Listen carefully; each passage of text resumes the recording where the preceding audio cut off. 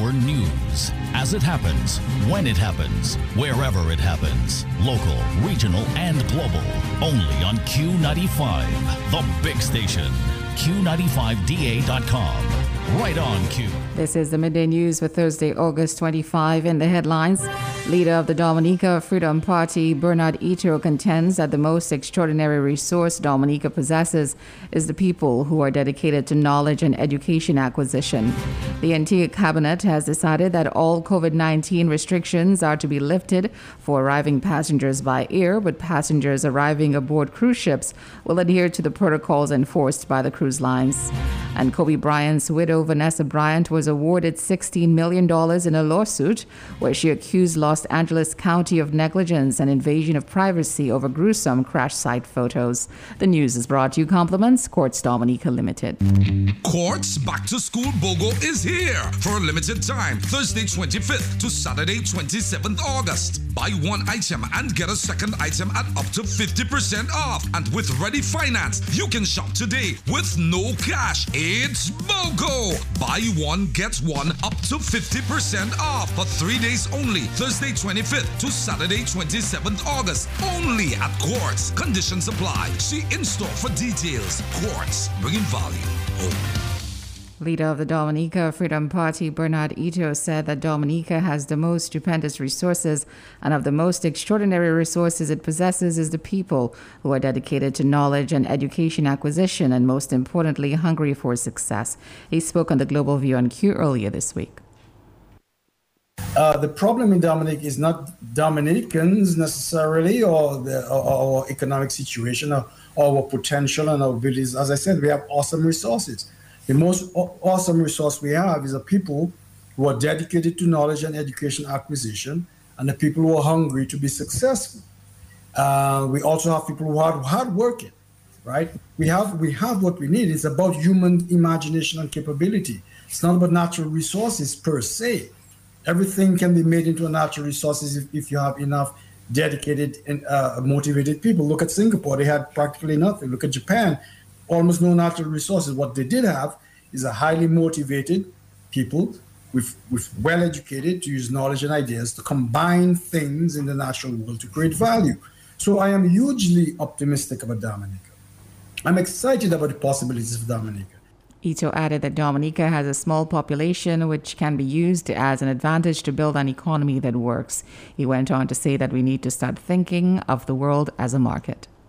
Dominica has a small population. That's actually an advantage. We can do this thing. We can build an economy that works by exporting to the world. We don't have to depend on a small population as a market. We need to think the world is our market, but we have a small population to make wealthy, which is a good thing. China has a much more difficult proposition, 1-point-something billion people, when they pivoted in 1978, the same year that we got independent. They pivoted to a new paradigm, a new way of thinking about the world. And today, they have lifted almost 500 million people out of poverty and we're on their way to becoming the world's super economic power.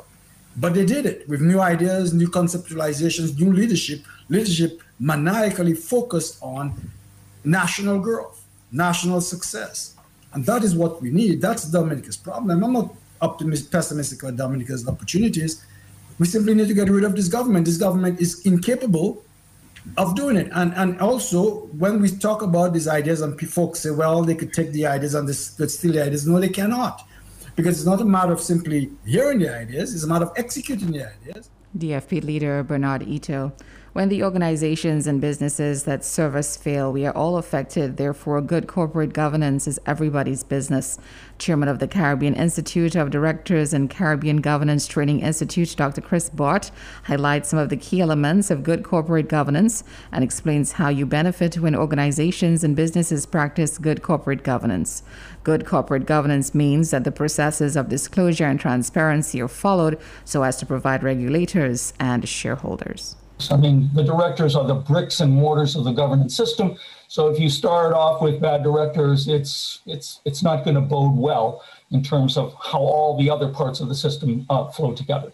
Next in line, though, we would want to see in the selection of the directors, we usually want at least a majority, if not all of them, to be independent of management so that they can bring independent objective thinking to whatever decision is put before them to decide on behalf of the organization and make a great decision.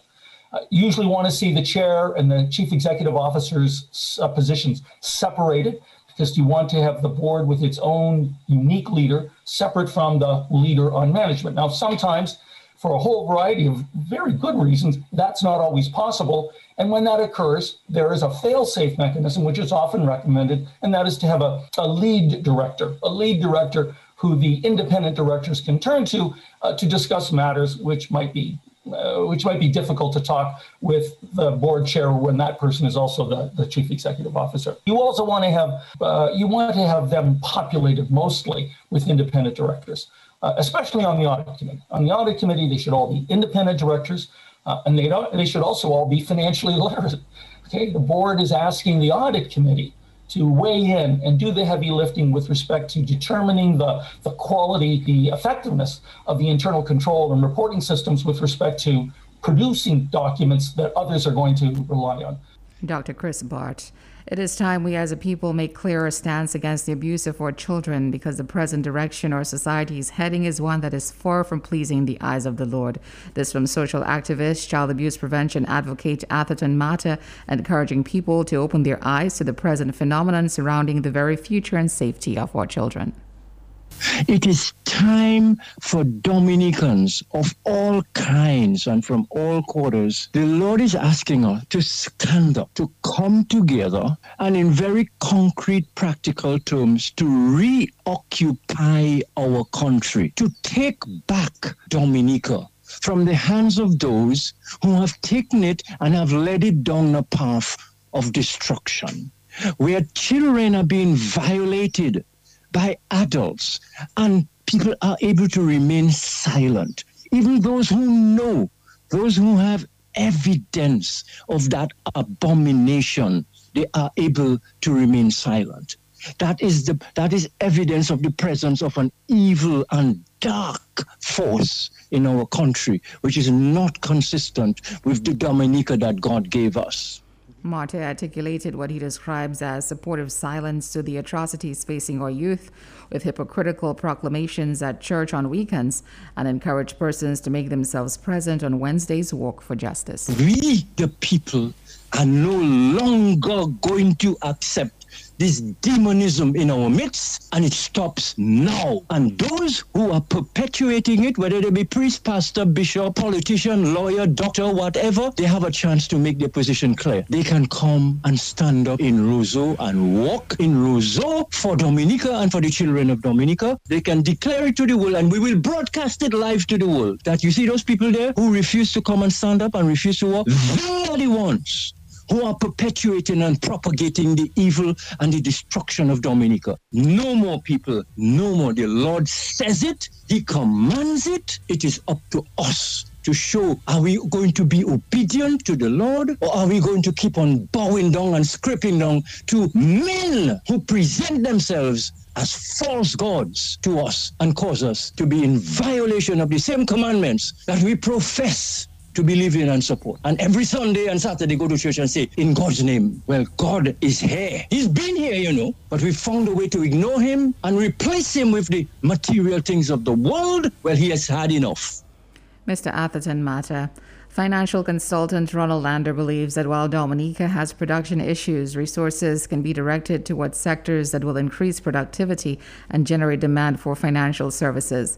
He pointed out that the banking system flourished significantly during our most productive years. He observed that the lack of production has placed significant pressure on the foreign banks, given the additional rules that have been implemented to combat money laundering and terrorist financing. Over a period of time, because of the lack of production and also the involvement of the Financial Action Task Force in putting certain recommendations for money laundering and terrorist financing, it has put a lot of pressure on the foreign banks. In the first instance, we are not making money because we're not in a productive economy. There's not a demand for our services. On the other hand, you've got more regulations being put in place by the FATF, put into money laundering and terrorist financing. And consequently, they are de-risking. They are moving away from areas they view as high risk. And recently, the International Financial Reporting Standard number 9 requires a certain level of provisioning for loan impairment, which is also putting a lot of pressure on the banking system. Lander said the global banks do not see the profitability of conducting business in small island states, which they perceive to carry significant risks. As a result, the island states must focus on the issue of production and cooperate with the local commercial banks and credit unions to expand their economies. He believes that we can direct our resources towards sectors that will increase productivity and generate demand for financial services, which will make Dominican banks much more viable. There's also a problem with corresponding banking relationships. Certain banks have a great difficulty in getting correspondent banks to ensure that they stay in the international financial infrastructure. So this is a major consideration. But I am of the firm opinion that if we can pay attention to the production side, we can be more productive. The resources, because we have a lot of resources, financial resources now from the CBI. If we can put those sources in the productive areas and create a demand for banking services, banks in Dominica can be much more viable. Ronald Lander. Meantime, financial advisor Louis Robinson brought attention to the fact that some Caribbean banks had non-performing debts up to 50% when he appeared as a guest on Q95's Roots Connections on Q, hosted by Dr. Simone Mathieu. A significant portion of that was due to the fact that they were not making adequate loan loss allowance provisions. The National Bank was not conducting loan reviews, nor did they have a loan review officer with an internal function to review such matters. One of the things that happens is the high level of non-performing loans. I found out in the Caribbean, some of these banks have non-performing loans up to 50%. This is madness. A lot of that had to do with the way they were not doing proper loan loss allowance, and they were not provisioning effectively for these sorts of things. And the reason for that is because the National Bank, for example, were not conducting loan reviews. They didn't have a loan review officer. They didn't have an internal audit function that would even review those things. They didn't even have a credit analyst before 2001. He underlined that the majority of the founding employees of the national banking system were individuals who came from the island's international branch banks. He mentioned that they also made the error of removing the bank from the 1976 Act that authorized its establishment. The staff needed more training because they didn't interact with borrowers while making loans, which was another problem. Most of the staff who staffed the National Bank initially were persons who came from these branch banks. None of these banks had internal auditors in Dominica. They didn't develop their policies in Dominica. All these sorts of things were not developed. So therefore, those persons who came from these branches of the International Bank, they could not put these policies in place. Another problem that I think they did wrong was to remove the bank from the 1976 Act under which it was created and put it under the Companies Act. The other thing too is that there was a lack of training for staff. And one of the things I found incredible, you made a loan and that was it. They didn't talk to the borrower until maybe the borrower defaulted maybe for 3-4 months. They sit down and they expect somebody to come to them and ask them for a loan. You also have a response. Go out and say, okay, how can we help you? What are you doing? And so on and so forth. Still on the local scene, opposition leader Lennox Linton says our approach towards child abuse in Dominica needs to change. He was sharing his concerns about the current approach to the growing impacts of abuse on the most vulnerable. Though amendments have been made to the laws and regulations, ineptitude at prosecutions raises questions about any earnestness towards protecting the youth. Linton feels that a lot more can and should be done. For God's sake, we do have very important matters of legislation to deal with where the protection of children in Dominica from all kinds of abuse is necessary. And we are dragging our feet on it. We keep talking about the amendments we made to the Sexual Offences Act some years ago. Part of the problem with that is that, yes, we made amendments and we strengthened the law in certain cases and penalties and so on, but the glaring examples of child abuse that are before us that are not being prosecuted forces the question, are we serious? Are we just putting these things there for putting them their sake? But when it appears that they're going to affect people that we know or people who support us, then the system does nothing. So we have a criminal justice system that we are conditioning into an aversion with child abuse cases. Somehow we don't get what needs to be done. We don't get it done. And we have these circular conversations. We just keep going around in circles. We talk the same thing over and over and over again. And we never seem to be able to get to the bottom of it and really resolve the situation, which is most unfortunate. Opposition leader Lennox Linton and General Secretary of the DPSU Thomas Lita said that if there is one good thing that unions over the years have fought for is to ensure that there is a security of tenure within and outside of the public service for persons employed. He was speaking on the DPSU program Wednesday evening. If there is one good thing that the unions over the years fought very hard for, it is to ensure that there is security of tenure in the public service and outside of the public service. In other words, Brother Steve, what they did was to negotiate hard so that somebody would not be in a job and not knowing what will happen tomorrow. Yes. You are in a job and you're guaranteed that once you perform and there's no reason, disciplinary reason and so on, to get rid of you. And even if there is disciplinary causes, you have to go through a process. So our forefathers fought very hard for security of tenure.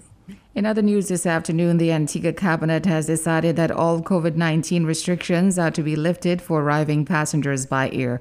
With respect to passengers arriving aboard cruise ships, the Cabinet has decided to adhere to the protocols enforced by the cruise lines until such time as the cruise lines themselves alter their protocols. The PS in the Ministry of Foreign Affairs will publish an updated travel advisory and the new revised rules that will become effective shortly after publication. The Cabinet held intensive discussions on a wide variety of matters relating to the smooth running of the country. All members were present. And Kobe Bryant's widow, Vanessa Bryant, was awarded $16 million in a lawsuit where she accused Los Angeles County of negligence and invasion of privacy. She sued over gruesome photos taken at the scene of the helicopter crash that killed her husband and daughter and 7 others. Carter Evans has more. It didn't take too long for this jury to come back. They deliberated for only 4 hours, Jamie, before reaching a verdict. The LA County Sheriff's Office and Fire Department are going to have to split responsibility for the payout since the jury found both infringed on Bryant's constitutional rights. Holding hands with daughter Natalia, Vanessa Bryant kept quiet as she left the courthouse after a jury awarded her $16 million. She sued Los Angeles County after it was revealed first responders had taken and then shared graphic photos of the scene where Kobe, daughter Gianna, and 7 others were killed in a helicopter crash more than 2 years ago. Co-plaintiff Chris Chester, whose wife and daughter were among the crash victims, was awarded $15 million. His attorney argued the jury should award $75 million, mostly for future emotional distress. The 2 families say they live in constant fear the photos will surface online. Last week, Vanessa Bryant delivered emotional testimony saying she felt blindsided, devastated, hurt, and betrayed. In closing arguments, the defense called it a photos case with no photos. County officials say the images were scrubbed and never made public. An attorney for LA County said in a statement, while we disagree with the jury's findings as to the county's liability, we believe the monetary award shows that jurors didn't believe the evidence supported the plaintiff's request of $75 million for emotional distress. Shortly after the verdict, Bryant posted this picture to Instagram with the caption, "All for you. I love you. justice for Kobe and Gigi. This was really a wrenching trial. And CBS News legal contributor Jessica Levinson says the verdict should have a deterrent effect for law enforcement. They'll increase their training to make sure that this doesn't happen. And I think that they'll also increase their penalties within the agencies. In California, it is now illegal for first responders to take unauthorized photos of deceased people at the scene of an accident or a crime. The verdict was passed down as people across Los Angeles were celebrating Mamba Day to commemorate Bryant's incredible 20-year career with the Lakers. Kobe would have turned 44 years old. And that's the Midday News, but first a recap of the headlines. DFP leader contends that the most extraordinary resource Dominica possesses is the people who are dedicated to knowledge and education acquisition. The Antigua cabinet has decided that all COVID-19 restrictions are to be lifted for arriving passengers by air. And Kobe Bryant's widow, Vanessa Bryant, awarded $16 million in a lawsuit where she accused Los Angeles County of negligence and invasion of privacy over gruesome crash site photos. The news is brought to you compliments Courts Dominica Limited. I am Kimberly Benjamin.